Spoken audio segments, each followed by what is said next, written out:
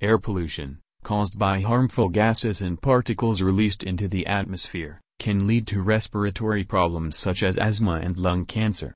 It also contributes to climate change, causing extreme weather events like hurricanes and droughts.